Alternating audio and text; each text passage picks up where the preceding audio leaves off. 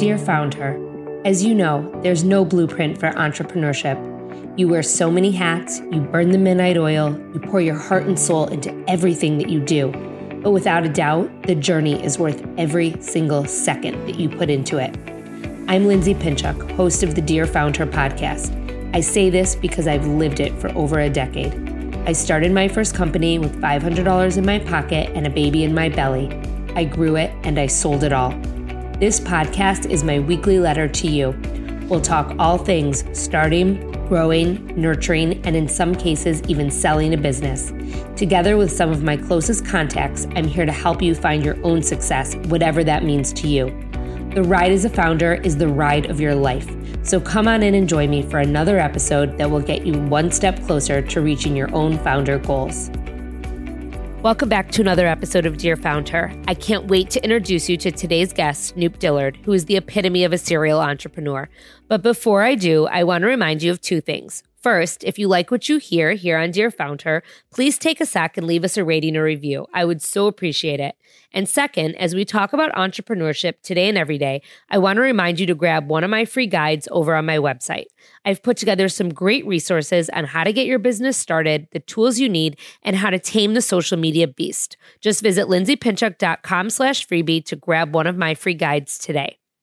So I absolutely love today's conversation with Snoop Dillard, a Detroit-born woman who went from teen mother to one of the most high-profile Black entrepreneurs in Atlanta. While we discuss her incredible success today, it wasn't always that way, and she's really open and honest about the long road and the many bumps it took to get over in order for her to get to where she is now.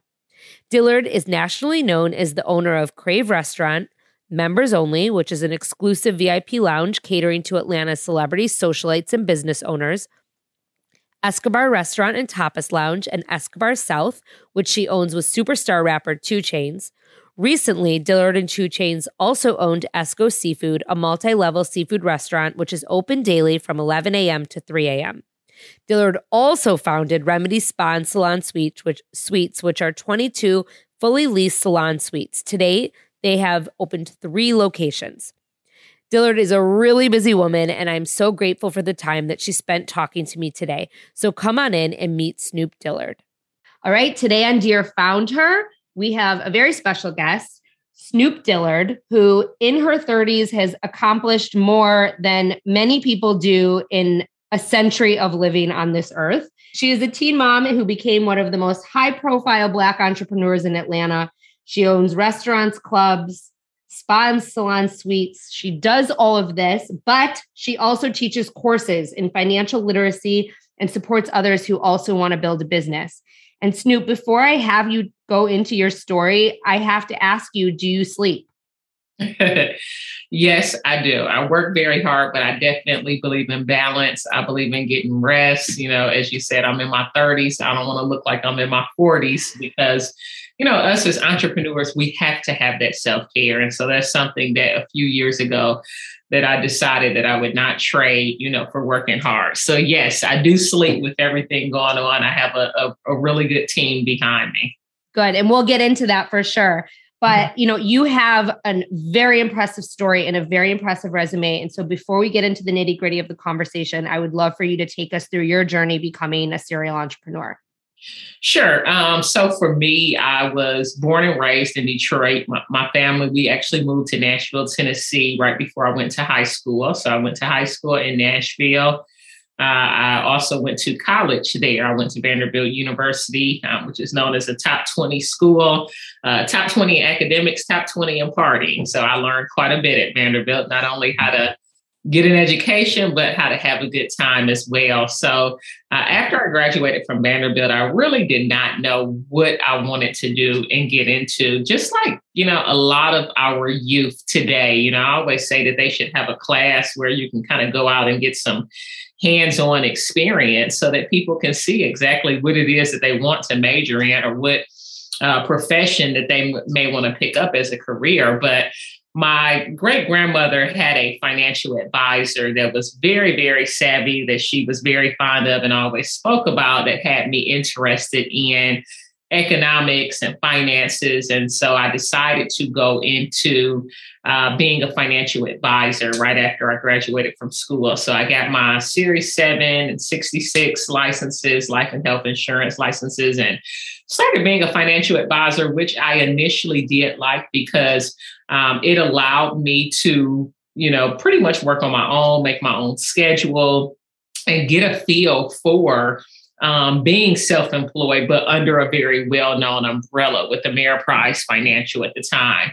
And so what ended up happening that kind of was the change in my life was that they decided to close their office there in Cool Springs, which is a suburb of Nashville, Tennessee. And so when they did that, we either had the option of continuing to, stay in the career, take a severance package and just kind of move on. And so I took a severance package and I went to another company where I was able to be an independent broker.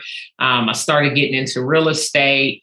And then just something happened, as young people, sometimes we just kind of start getting into other things. And so I had a girlfriend at the time who was a model, and she was involved in a lot of nightlife things. And I started dibbling and dabbling myself back at Vanderbilt. I was a DJ and I threw parties. And so I started, throwing parties on the side and just having this whole totally different, corporate lifestyle. And then once that was done with, it was, the nightlife. And so I ended up doing a calendar with some girls in Nashville, Tennessee. We called it Wet Dimes in the Key. And so with doing this calendar, after that, we had to sell the calendar. So I started a model management company. I had all of the girls signed to my management label. So I learned how to manage models and R&B artists and rappers at the time. And then I started promoting parties and having the girls host the party so that we could sell the calendar. Everything was surrounded by selling the calendar initially. And so being a promoter, it allowed me to see the other side of the coin and to see what it was like, to be in lounges and clubs. And I decided that, hey, I don't want to be the promoter. That's kind of down here. I want to be the owner. And so I started hanging out with various owners and picking their brains. And I decided that was what I wanted to do, was open up my first lounge. And I ended up doing that at the age of 24 in Nashville, Tennessee. Unfortunately, I did it with some people who had claimed to be much more experienced than they were. And they were supposed to be getting the licenses while I was doing a lot of the, work as far as inside of the lounge, with some of the workers and getting some of the operations set up. And they weren't. We ended up opening without our licenses, which is a huge no-no.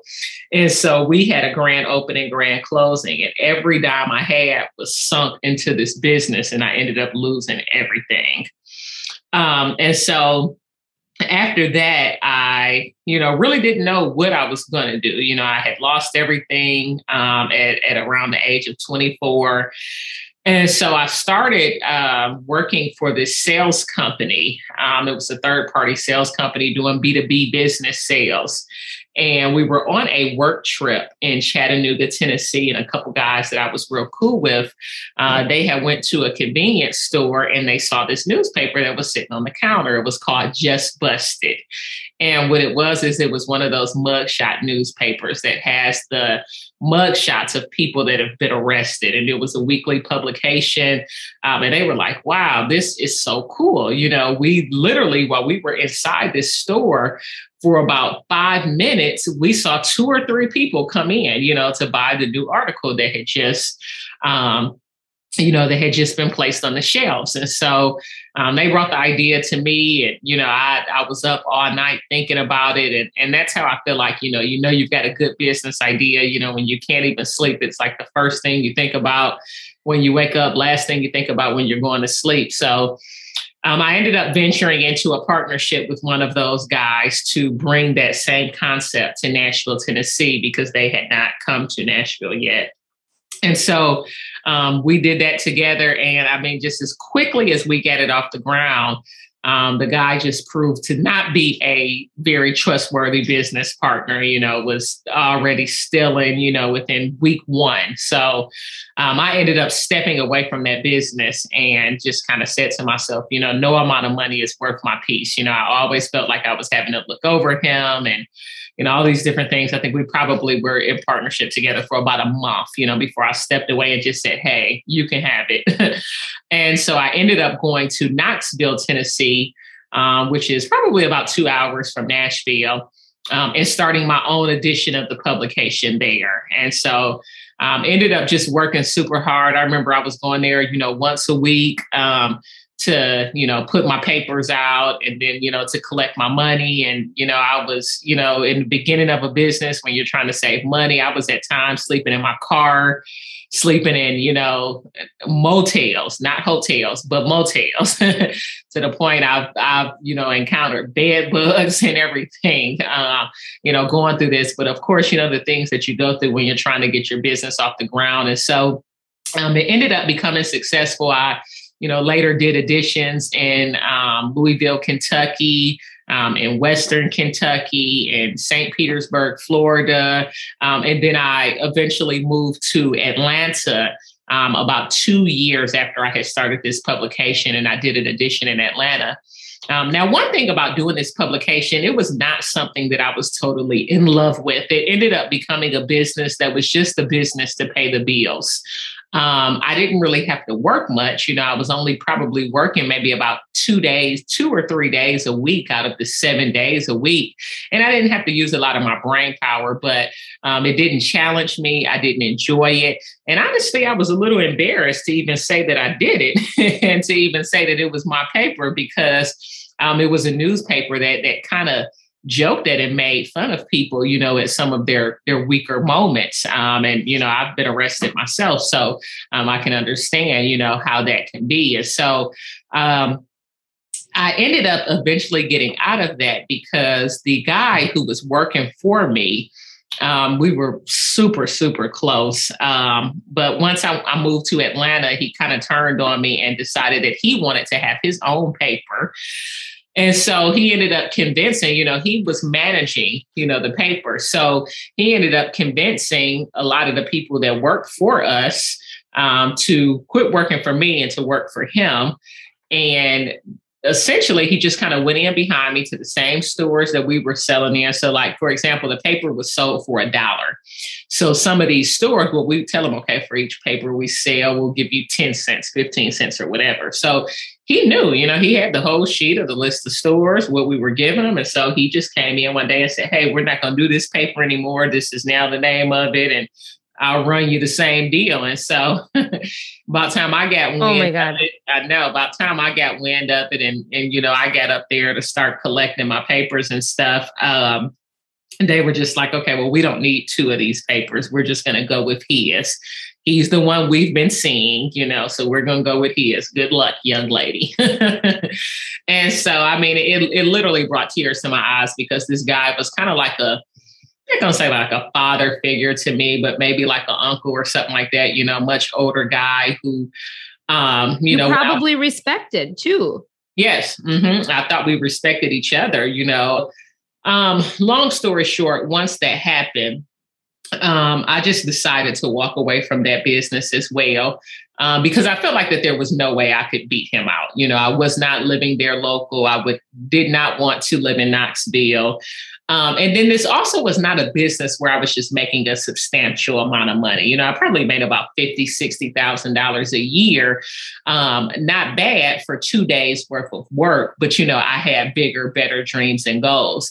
But when that did happen, I didn't know what I was going to do, Lindsay. Now, at this time, I'm having to start over once again for the second time in my life. The first time was when I was 24.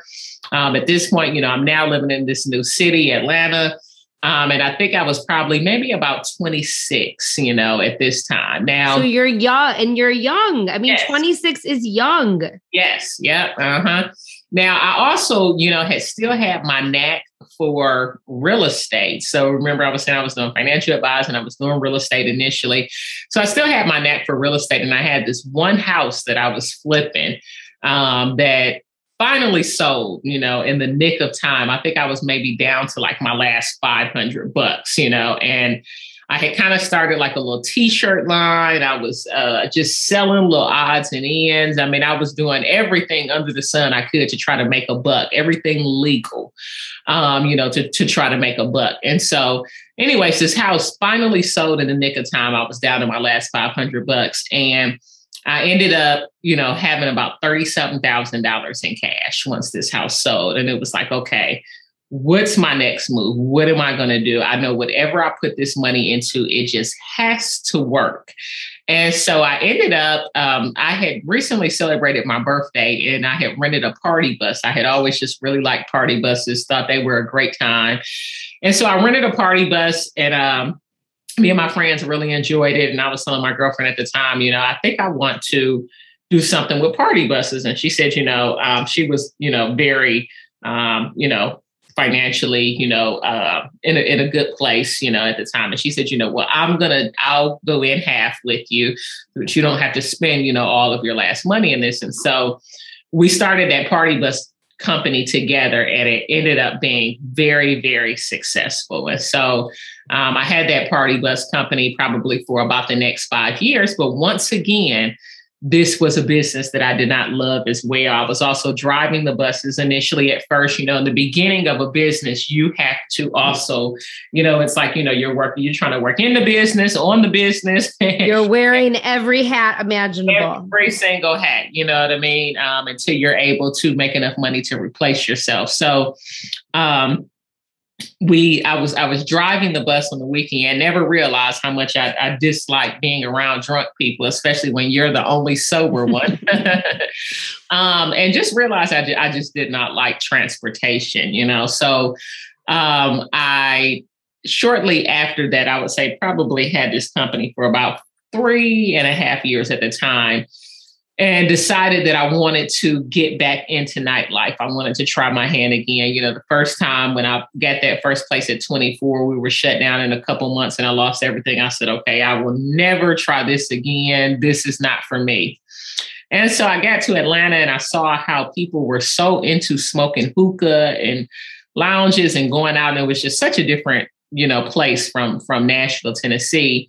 And I said, well, hey, you know what? Maybe I can do this here. So I found a little spot that was just literally a hole in the wall. I mean, it was so little, Lindsay. It probably was about, I think, Hookah Hideaway was maybe about 900 square feet. Oh, my God. Yes. But my rent was only $1,100. And I said, you know what? I cannot lose. I can't lose. How can you lose with something when your rent is only $1,100? I can pay this off of one night of being open.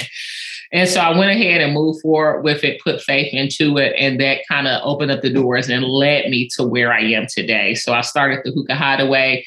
I think maybe about 8 years ago today. It was very wildly successful. I was able to get the first little space that I had was only about 600 square feet.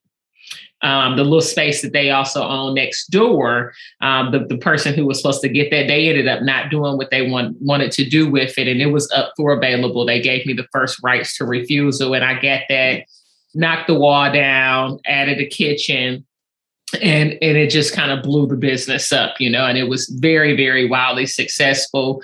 After that, I decided that I wanted to do more lounges. I just kind of feel like when you have something and you got it down pat, hey, why not duplicate it? And so I ended up doing another spot in Macon. That did not work out well. I had hooked up with a couple of guys that were promoters for me that just really didn't have any experience, and they wanted to bring me to the table because they felt like they needed someone with experience. However, they didn't listen to me. And so once again, I walked away from that business venture because I'm just the type of person, I'm not going to let you stress me out. If you're not listening to me and all of this stuff, I'm just not. And I had also gotten a deal to open up a spot with 2 Chainz. And that ended up coming about because I wanted to open up a second location in Atlanta. And the realtor that I was working with, he knew one of 2 Chainz business managers and realtors. And the spot that I really wanted, I ended up not getting because they didn't want to put another lounge there. But he said, hey, there's actually another spot that's right down the street that is available. It's actually owned by a very well-known rapper, and he's heard of you and wants to do business with you. And so at the time that I actually got that news, I had went on a trip to Jamaica. And when I was coming back from Jamaica, I actually was stopped by a law enforcement agent in the airport. And, I just, I thought maybe it was something with my passport. At the time, I hadn't been out of the country, more than 1 or 2 times, so wasn't used to flying in and out of the country like I am now.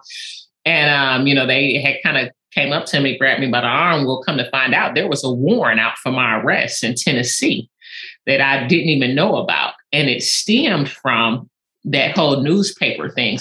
What happened was with the newspaper company, the last check that I had wrote to the newspaper company ended up bouncing because the guy that was, working for me, the older guy that I was telling you about, well, when he collected all of the rest of the money, he didn't put it into the account. He used it to help jumpstart his business. So I had a bounce check with them that never cleared up. Me just kind of being young, I was just like, whatever. And they did their due diligence and they filed it the proper way, and it ended up catching up to me years later. Oh my God! Else and in a much better place in life, and so. I actually had to spend about 2 weeks in jail until I was extradited to Nashville. And then as soon as I got to Nashville, they dropped it. It was crazy. Oh my God. What a headache. Yes. But while I was in jail, I was able to speak to that realtor.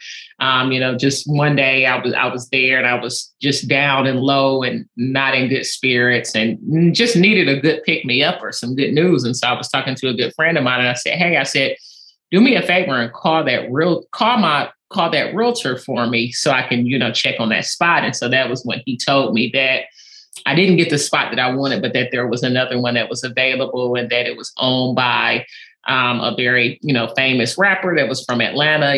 He would want to be a part of it. He wanted to do business with me as well. And, so I asked him, I'm like, who is it? And he's like, 2 Chainz. And I was just like, okay.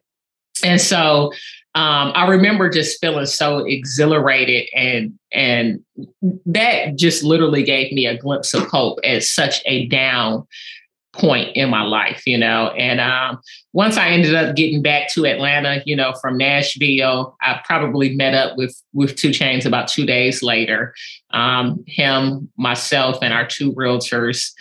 And I remember just being super nervous, and not because I was meeting him. I've never been a starstruck person at all, but because I knew that if this conversation went well and that if we did this partnership, that it would totally change the That's what I was going to say. It's like, it's not about the person and the fact, because anyone is a person just like you or me. You were nervous about what could be from this, and you wanted to make sure it was a successful conversation and a successful meeting.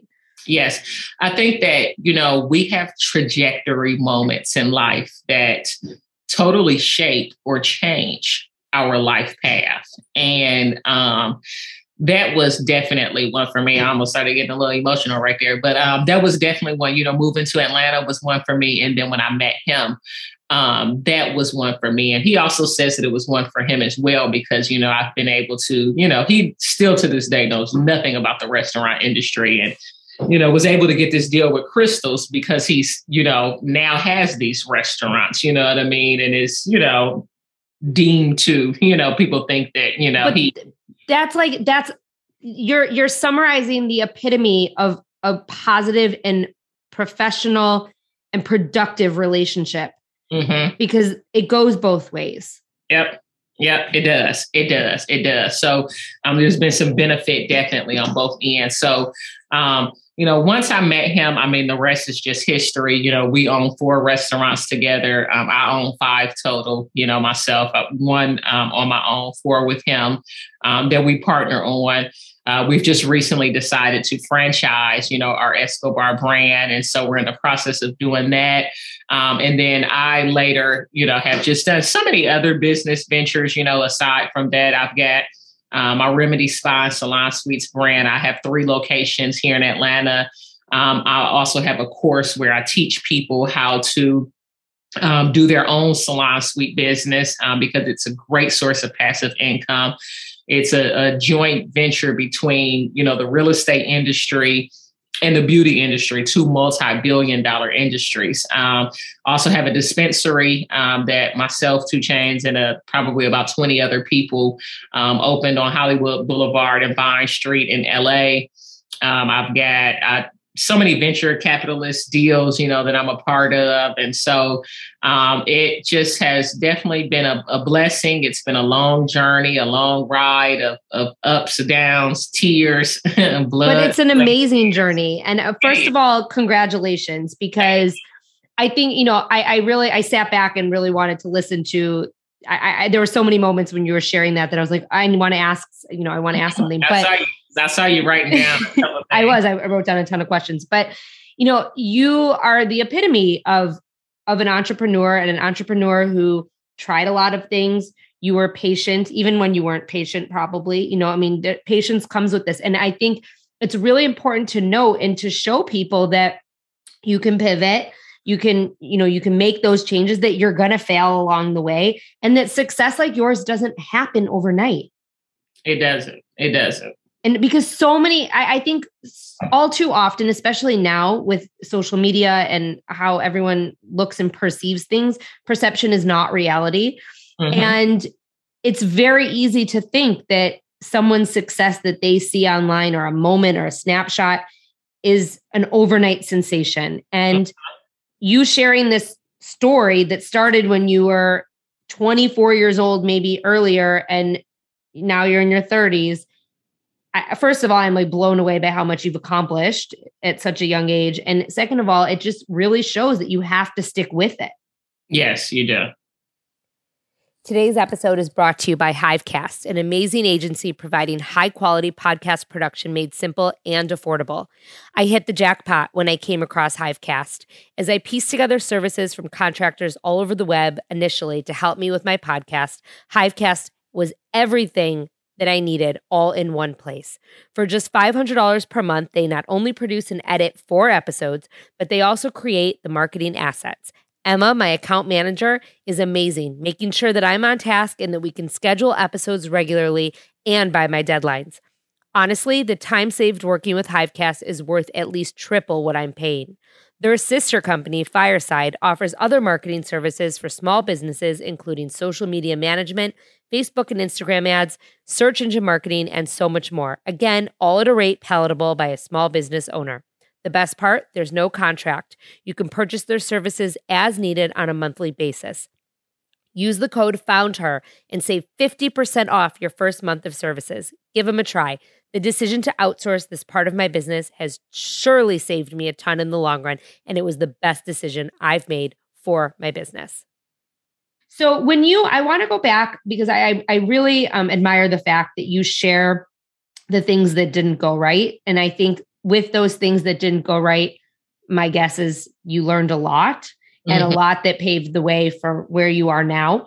But you lost everything on that first lounge, and in reading about it online, you called that a pivotal moment.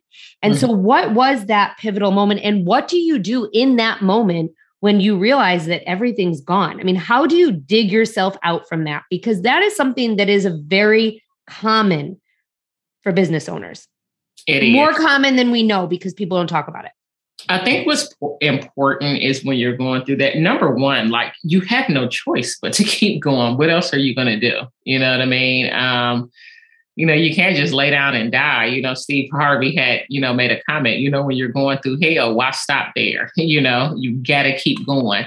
And so it was a pivotal moment for me, because it would later happen again. And when it happened again, it taught me, hey, I'm going to come out of this. I've come out of it before, and I think the more you go through in life, the stronger it makes you, because you realize that, hey, this isn't going to take me down. I've been through much worse, you know what I mean? And so that was what it really taught me, going through that situation, having so many people, so many friends around me, you know what I mean? Because I'm the cool lounge owner, club owner, and then 2 months later it's gone, and I'm literally by myself, trying to figure it out. Nobody was wanting to hang out and be around me then. So that was what it taught me, and I think as business owners, and it's so true what you say. Now it's different now, because we do have social media. And, it's funny because even in talking to this with you, I kind of want to go back and post some of my older videos that are like this, where I talk about some of these moments and some of these things, because, now it's like, people see you in the cars and, with the house, and it's like, I want that. But, the glory is in the story. You know what I mean? The glory is in the road it took to get there. You know what I'm saying? You're not going to just have that. Just like a lot of the celebrities that people see and they want to be like, they have a whole story. It used to be a show, Behind the Music, and all of these other shows that would tell their story and the hardships that they went through, the cars they had to sleep in, being homeless, all of these different things. And it really sucks for the younger generation now because they don't get a lot of that. They just see people being successful and they want it instantly. They want it overnight. And it never happens that way. No, it never happens overnight. Never. And I so appreciate your honesty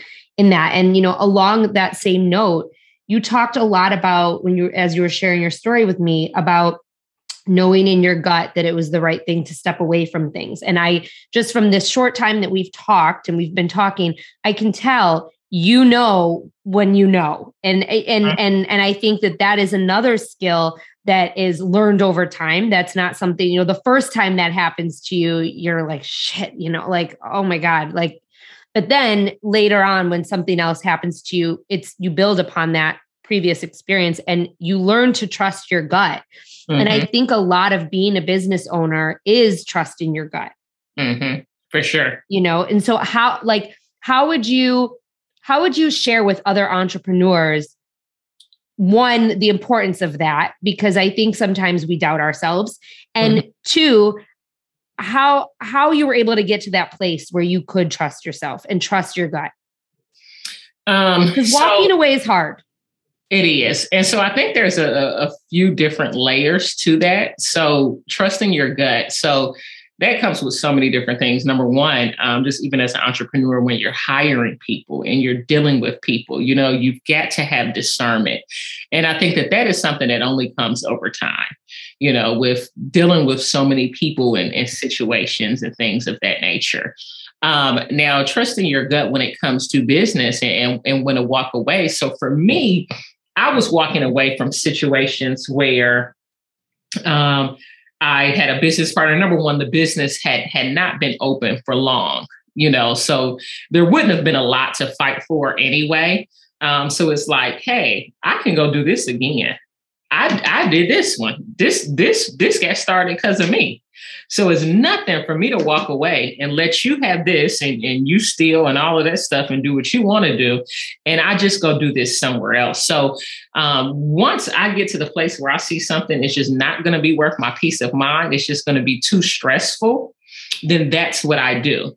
Now, then it's knowing that too. I'm sorry for interrupting, but it's mm-hmm. knowing that too and understanding that, because there is a price that comes along with being stressed and giving up your peace of mind. Yes. And so it's knowing that it's okay to make that break. Yep. And then there's another layer of that. So knowing when to walk away from a business or sell a business, you know what I mean? Because either, hey, it's time, there's an opportunity on the table, or things aren't going well, or, hey, we're going to do something differently. You know what I mean? So that's like, for example, right now, my restaurants are not peaches and creams post-pandemic. You know what I mean? It's a whole totally different ballgame.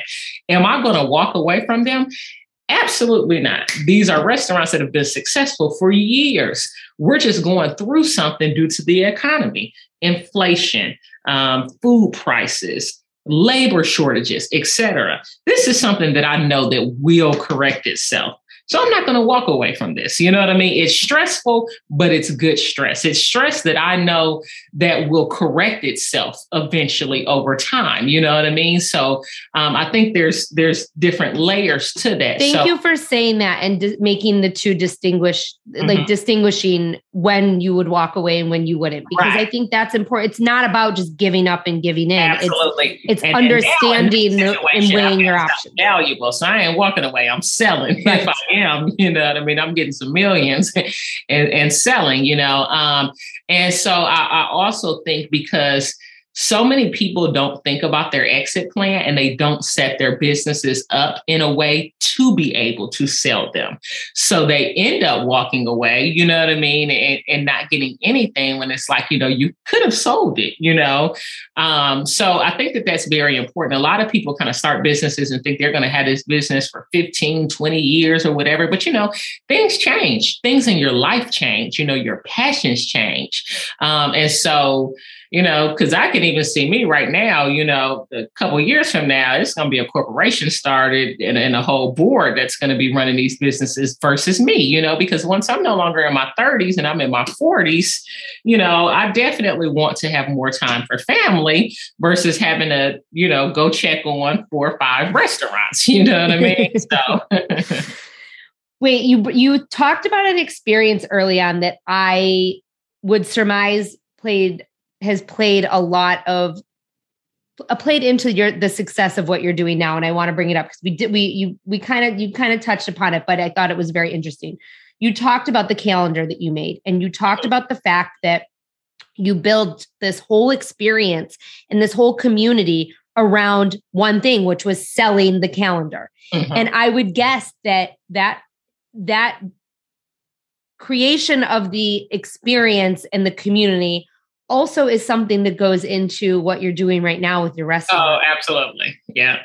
It was my first, you know, glimpse into, you know, nightlife and entertainment for sure. Well, but not only that, like, I think a lot of times people see a product and they know they have to transact and they have to sell it, but they don't understand the things that they can do around that product to sell the product. And it's not just necessarily about the product. It's about the communication with the audience and the community, and it's about the experience. And you created this experience to sell something. You had a goal, but a lot of people buying the calendar probably didn't even realize that that's what they were there for.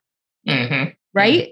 And like, I'm sure with your restaurants now, you have this community as well. And you have people who are repeat customers and they come together, and it very much was something that was built early on in your career. And you probably at the time, you didn't even realize it. Very true. Very true. You know, I thought it was very interesting. You do a lot of giving back. I do want to talk about your classes and how you support entrepreneurs in a second, but you do a lot of pouring back into the community. And I would love for you to share a little bit about that, and also why, as an entrepreneur, it is so important. Yes. So Her Impact Foundation is my foundation that I give back through. We do Friendsgiving, where we go out into the community and feed the homeless. We feed the homeless consistently anyway. Some of our restaurants are literally, you know, we've got homeless people that we can see walking into them. You know what I mean? In Atlanta, unfortunately, you know, we have a really big problem when it comes to poverty and having a high number of homeless individuals here. So we do coat drives, we do pamper drives, you know, being a teen mom, that of course, so just a lot of things that I've been through that I needed help with along the way. Now that I'm in a place to be able to give back, that's very important to me. And I think as an entrepreneur, never forget, you know, those challenges, you know, that you went through, because you do kind of, you know, put it all on the line, and, you know, at times, you know, you feel it, you know, and so I think it's very important to make sure that you give back to others in so many different ways, not only, you know, monetarily, but also, you know, with helping other individuals to become business owners as well. And that brings me to my next question. I know you do a ton. You have your classes and you have courses and workshops. And I so admire the fact that you've used your experience to build a platform that can help others to achieve the dreams that you have achieved. And so I'd love for you to share a little bit about how you do that and some of the biggest lessons that you think are important for people who are coming up in this business world. Sure. So I've got, my company, DHG University, is where I do a lot of my financial literacy training. We do credit repair. We teach people how to build business credit. And then I have my courses.whoissnoop.com, where people can learn how to open up their own salon suite, open up their own restaurant, open up their own business, learn how to save and invest. Just a lot of things that I've learned along the years. What are some of the things that you think are really important for entrepreneurs to know and kind of the why behind this? You've used your own experience. The main things is financial literacy, having good credit. You cannot, even be able to get the funding that you need for your business if you don't have good credit and understand not only having good credit, but how to utilize it, how to leverage it, to actually help your business and push your business forward, because there will come a time, I don't care what business you're in, there will come a time where there are slow moments and things of that nature. And, you may need some extra funding or little different things like that, to be able to, push through. Also just, I speak a lot about having a good network around you. So, CPAs, attorneys, different things of that nature that really help to create, a good business foundation for you, to be able to run a good business. So I have two more things I'm going to ask you, and then I'm going to give you the rest of your day back. But I always ask everyone at the end of these interviews to name 3 concrete actions that an entrepreneur could take today when they're starting out, or if they're starting out, or if they have an idea, or, maybe someone started a business and they're kind of in a rut. What are 3 things that you would advise an entrepreneur to do? Number 1, make sure before you even get started that you have researched what it is that you want to do. A lot of people are learning as they go way too much, and it costs way too much money when you do that. 2, make sure you get a good mentor. This is like the day and age of courses and mentorships, and there's some fluff out there, of course, but there's a lot of people that do know what they're doing, and they're extending that information, for a small fee. I have several mentors. I have several mentorships that I've purchased, to be able to continue to educate myself and become a bigger and better business leader. So important. We can never stop learning. And then I think the third thing is just, having faith, so making sure that, you stay prayed up, whatever that may look like, to you. But, you've got to be able to have that faith. There's going to be some dark moments, some dark times, it's not going to be all, $1 million years and different things of that nature. And so, you have to have that, and you always have to remember your why, why you get started.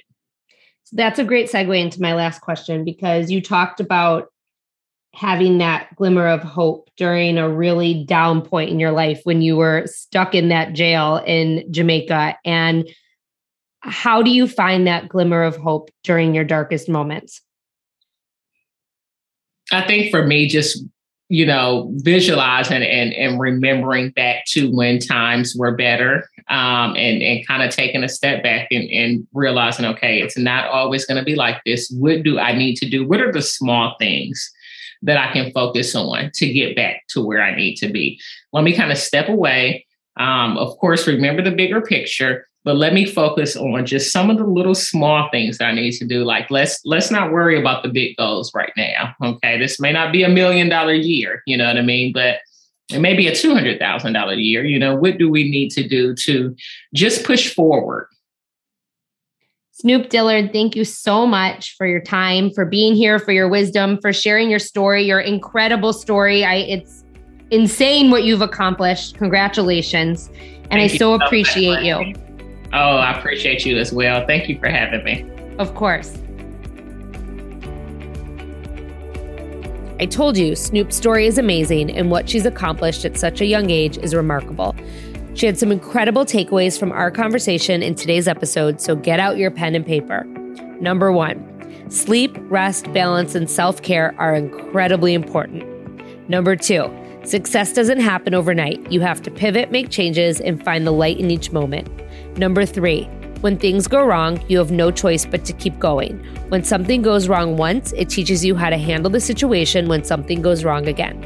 Number 4, the more you go through in life, the stronger it makes you. Number 5, this is my favorite. The glory is in the story. The glory is in the road that it took to get there. People want overnight success, but it never happens that way. Number 6, once something's not going to be worth peace of mind and it's going to be stressful, you need to know that it's okay to make the break. Number 7, having good credit and knowing how to leverage it is going to help you push your business forward. The day might come that you need some extra funding, and it's important to understand how that works. Have a good network around you, CPAs, attorneys, and others to create a good business foundation.